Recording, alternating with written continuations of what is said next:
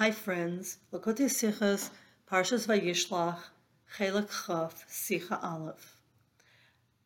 The Ben Chamish Lemikra, the child who is learning Pshat in our Parsha, is left wondering about the turn of events.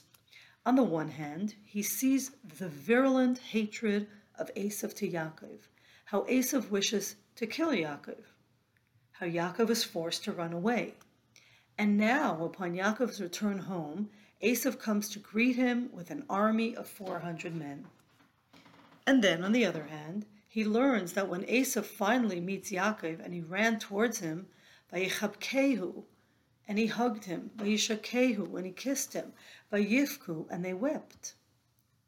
Vayishakehu, Rashi says, there are dots on top of the word Vayishakehu to lessen the word's impact. What does this mean? There are two opinions. One says, Loi nashkai b'chal libai. Esav did not kiss Yaakov wholeheartedly. Second opinion, says Rabbi Shimon Bar Yochai, there is an incontrovertible fact, a halacha, that it is known that Esav hates Yaakov. But in this case, nichmeru rachamav, Esav's compassion was warmed, aroused, and at that moment, he did kiss Yaakov wholeheartedly. After a nuanced discussion about Rashi's source for this teaching and Rashi's choice of words and more, the Rebbe concludes that Rashi's first pirush of Vayishakehu looks at the actual word, and Rabbi Shimon Bar Yochai's pirush focuses on the context. And here is what the Rebbe tells us about this Rashi in relation to our own lives. Rabbi Shimon Bar Yochai knew firsthand the hatred of Esav, of Edom, of Rome, to Yaakov, to all of Yidden.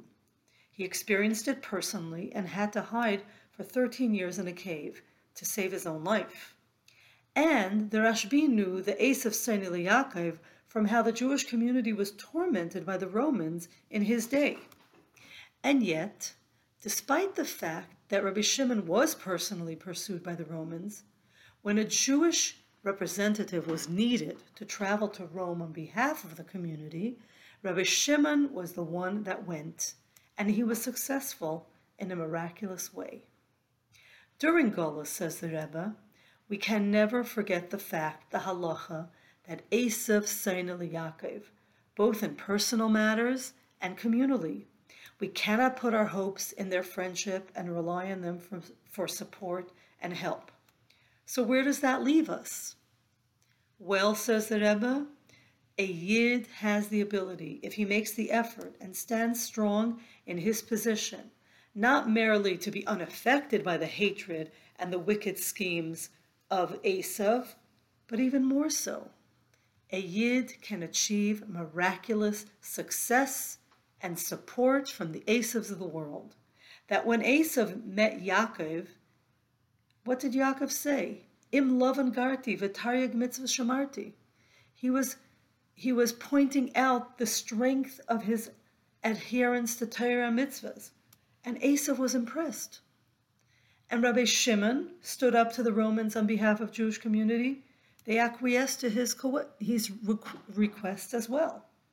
So too in our times, all the Esav's powers that be will miraculously facilitate and support Yidden in our important work when we are strongly rooted in Torah mitzvahs and unaffected or fazed by the Goyishkeit around us.